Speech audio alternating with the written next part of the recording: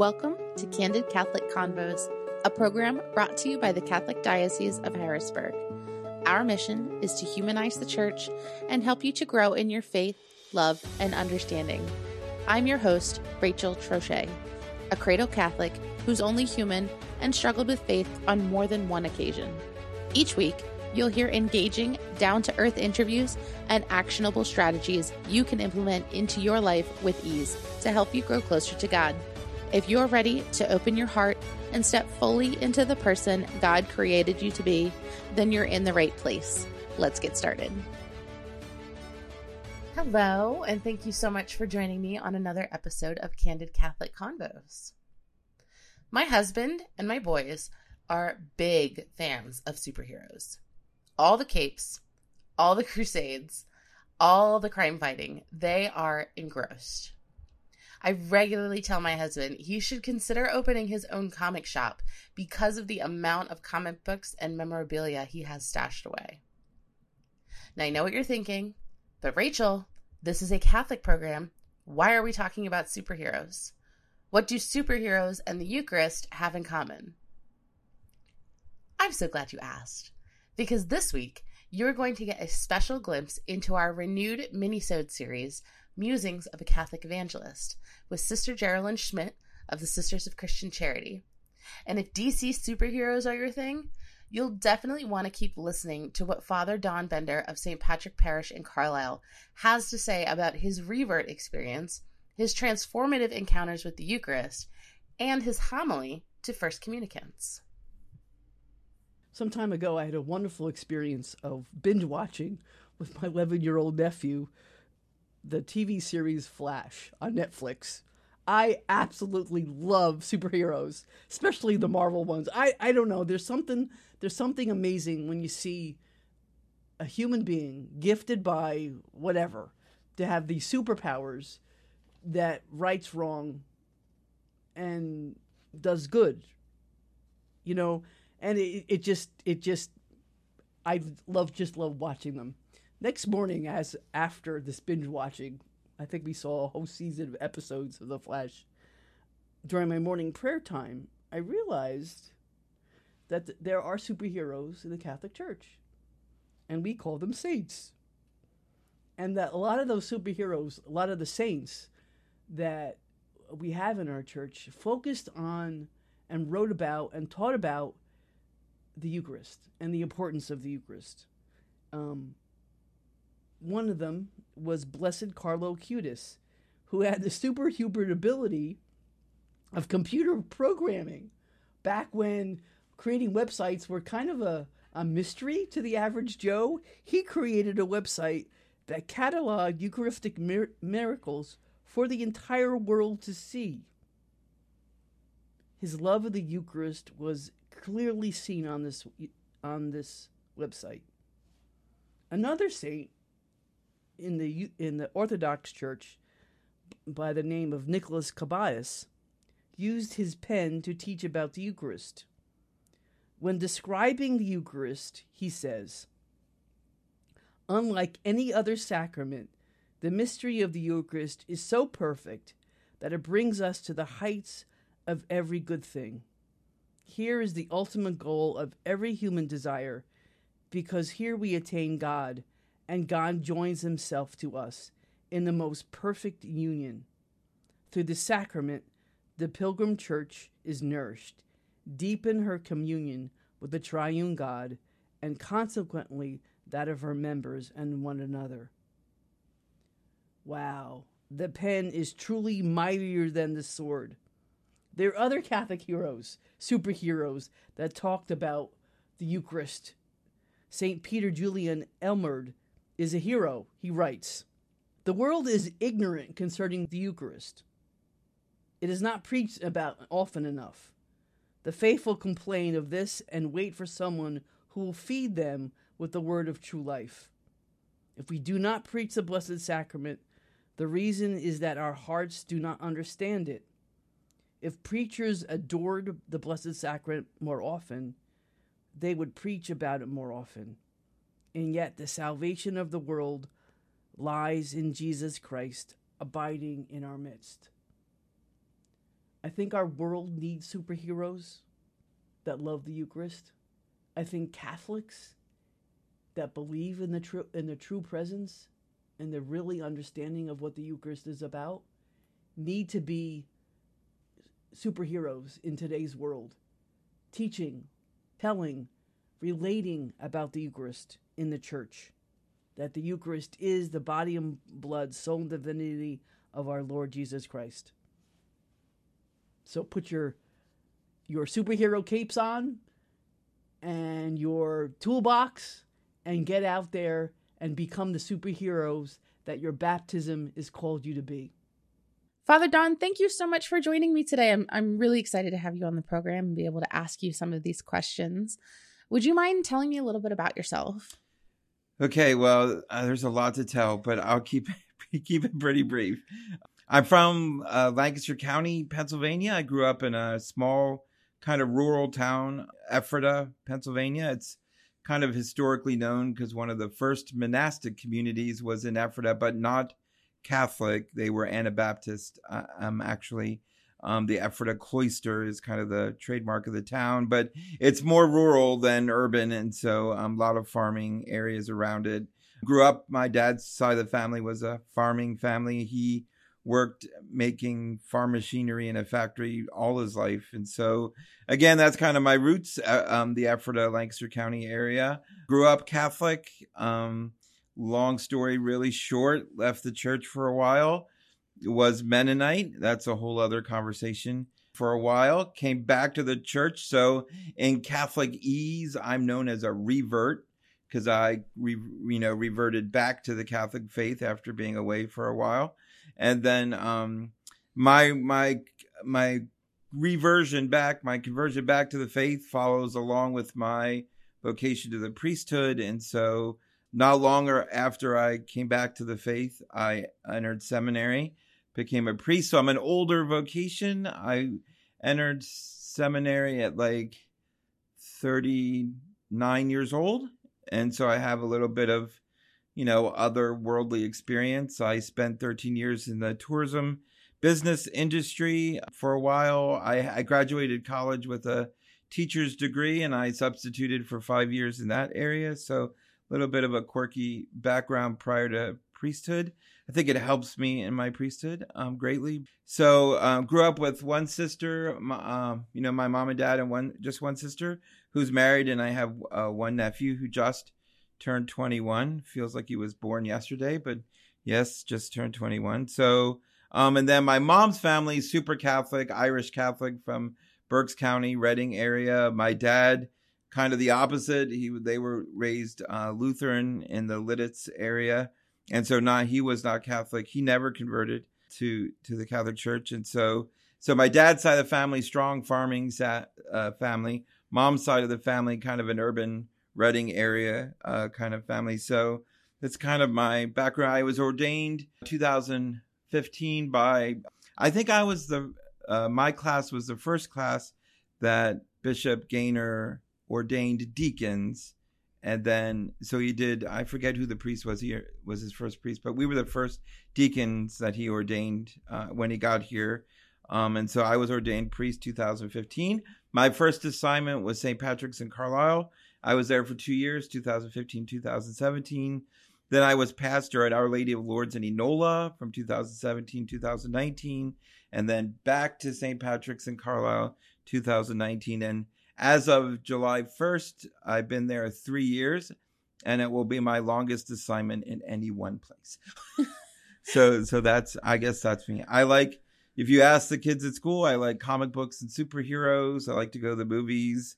I like trains, kind of my hobbies when I'm not being priestly. So that's amazing. Yeah. I love how you have all this life experience of growing up Catholic and then leaving the faith and then coming back, and how it's formed your journey and how it's formed how you spread the faith. I think that's awesome. And also I'm a big comic book superhero fan as well. Excellent. So we have that in common. So this episode is going to be part of a series on the Eucharistic revival. And I've heard a lot of people talk about having truly transformative experiences when they receive the Eucharist at some point in their lives. Personally, I have not had that yet. Like, nothing really sticks out to me currently. But have you ever had an experience with the Eucharist that changed you? I'd say there are probably two big ones.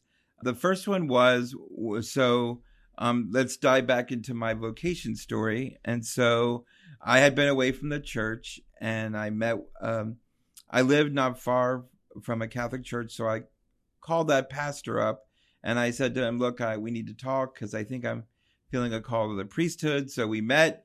He realized I'd been away from the church for a long time, and he said, maybe you need, first you need to come back into the church before we can talk about seminary and priesthood. He goes, and it wouldn't hurt for you to go to RCIA. Now, I didn't need it because I was baptized, confirmed in the faith. But he said, you've been away for so long, it wouldn't hurt you to go. So I went to RCIA at that church. Amazing teachers.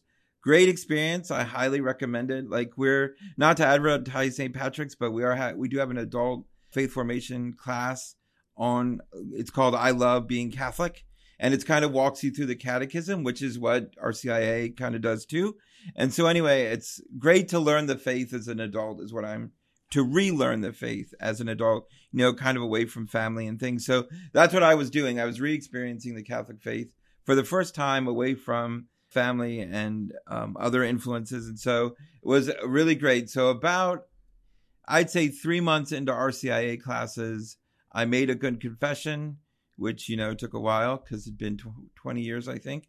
And then that Sunday after that, I went to Mass and received the Eucharist for the first time in 20 years. And I probably going to start crying now, but I cried then as well. Like, I cried the whole way up to the priest and then the whole way back to my seat, because there was just something about it, something about receiving, the Eucharist, communion, the body, blood, soul, and divinity of Christ that gives us strength, gives us hope and faith, and all that was kind of flowing back into me at one time.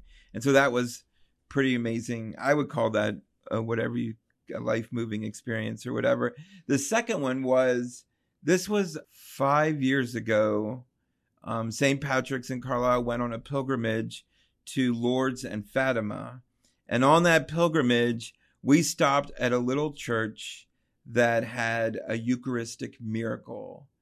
And so they had a monstrance with a communion host that was bleeding or had bled or was congealed with blood. And we could walk right up to it and see it. And it was overwhelming. Like, it was just overwhelming. And I think everyone would say the same thing, has said the same thing, who experienced it. There was just kind of an overwhelming sense of faith and holiness and like heaven in that space. And so it was kind of really great. Those are two really great moments with the Eucharist, I think, that I've had. There you go. That's pretty incredible. Yeah. I remember when I was in school, there was a deacon that used to come to our 8th grade class right before confirmation. He used to come in weekly and talk to us about stuff like this.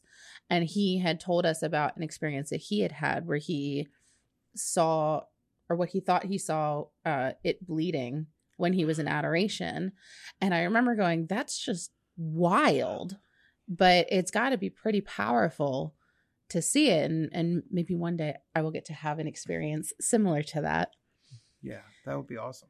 For people listening who might not be Catholic or might have stepped away from the faith, can you expand on what does the Eucharist mean and why is it called that? Is there a difference between Eucharist and communion? For example, like, why is it called First Holy Communion and not First Holy Eucharist?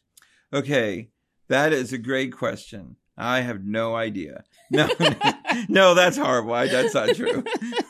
I have an opinion. But the first part of that question is easy. Eucharist means thanksgiving, and so part of that is, and something in my church that I've been really trying to emphasize is why we come to Mass. It is not for us. It is not for us to feel good. It is not for us to get something out of it. It is for us to give thanks to God for all that He does for us. And the culmination of that thanks is Thanksgiving. That culmination of that worship service, that Mass, is the Eucharist. So we're saying thanks to Him for all he does in our life and all he will do. And at the end of that, he's saying, here is me, take me with you so that you can do my work in the world. And so like, it's like an exchange of gift, right? So, you know, when we come to Mass and we say, man, those songs really don't do anything for me. Well, they're not supposed to do anything for you. There aren't songs for you. They're songs to give thanks to God for what he's done in our lives. So if we listen to the words, and our music directors are very good, they have picked songs that do that, and songs that are particular to that Sunday's reading sometimes, or themes and sometimes like that. But so Eucharist really is a thanksgiving to God for all he has done in our life.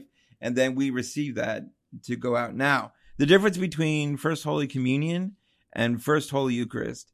So I think let's call that a mystery of the church. The Catholic Church embraces mystery, and here is one of them. But I mean, again, like if you think about maybe First Holy Communion, because she sent me these questions ahead of time, people, just so you know. And so I thought about it. I said, well, maybe they use the word communion, especially in First Holy Communion, because to remind the children that they're becoming a part of a greater family experience in the Eucharist, and that the receiving of the Eucharist isn't just for them, but for the whole church family to participate in. And now they get to be a greater participant in that communion. And so I can see how that word would be important to emphasize and stress, but I think it's synonymous with Eucharist. You could exchange it. To be honest, we say First Holy Communion at St. Patrick's, but you could probably say First Holy Eucharist too. But more people understand communion, I think, than that Greek word. What is that Greek word? I don't know. But anyway, so that's my take on that question. There you go. No, I appreciate that. And that makes so much sense. And I really loved how beautifully you put that it's an exchange, that going to church is an exchange of thanks and a gift. And when you put it that way, it makes the argument of like, well, the music's lame at church. Like why does it always sound? But it makes so much sense that it's not for us. I mean, like, God, that makes so much sense. So I really appreciate your insight on that. So what does it mean when we say that Jesus is truly present in the Eucharist? Oof, that's a big one. That's a big one. Because that's where there's some division in our family, right? That's where some other Protestants go, whoa, you know, and say that, like, that's too much, blah, blah, blah. And so I thought about that question a lot when I looked over it. And so I want to re-emphasize the fact that the Catholic Church truly embraces mystery, which is one of the things I love about the Catholic Church. I love to be able to say the phrase, yeah, I don't know. And I ain't going to know until I get to heaven, because it's just mystery. And so this is one of those mysteries, I think, that we just need to have faith in, right? That's where the church really comes in. Like St. Pope John Paul II taught us that faith picks up where reason leaves off. And so this is one of those exchanges of reason and faith, that we may not understand what actually is going on in that little communion host, but it is becoming the body, blood, soul, and divinity of Christ.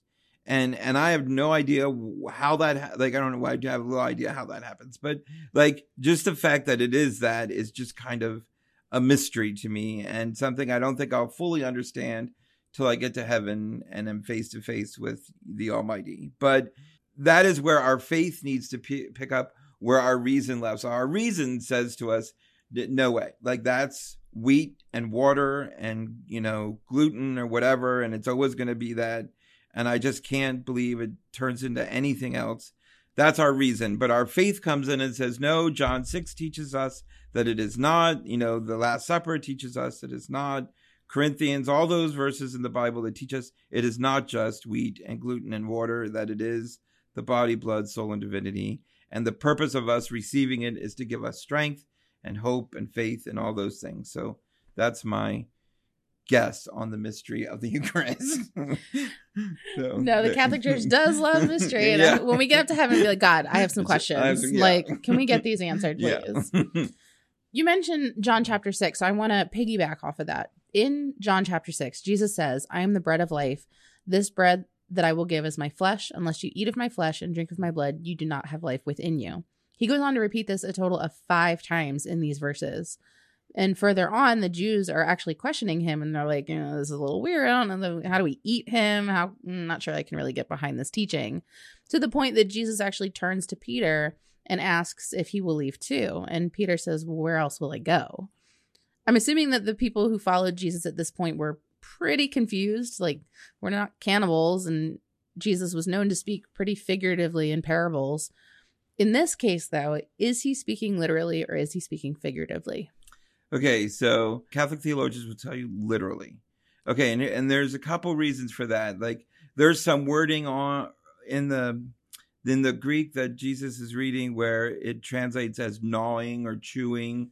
And so you're like, oh, that kind of sounds literal to me, that he wants us to eat and gnaw at it. And so, yeah, I can see some confusion, right? But the end of John chapter 6 is one of my favorite proofs that what he said in 6 was literal, not figuratively. Because in the end, there are people who are like, whoa, just too much. I'll see you later.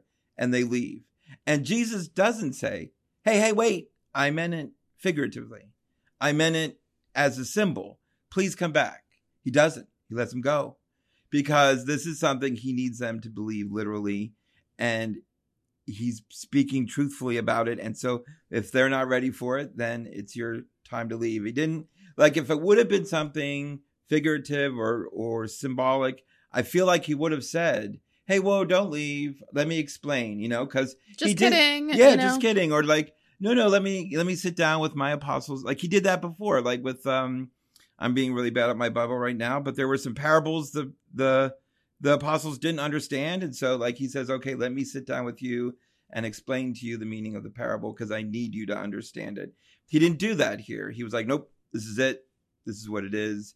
Believe it or not. Like believe it and stay, or don't and leave. And then like, I love Peter's response. Like, where would I go? Like what?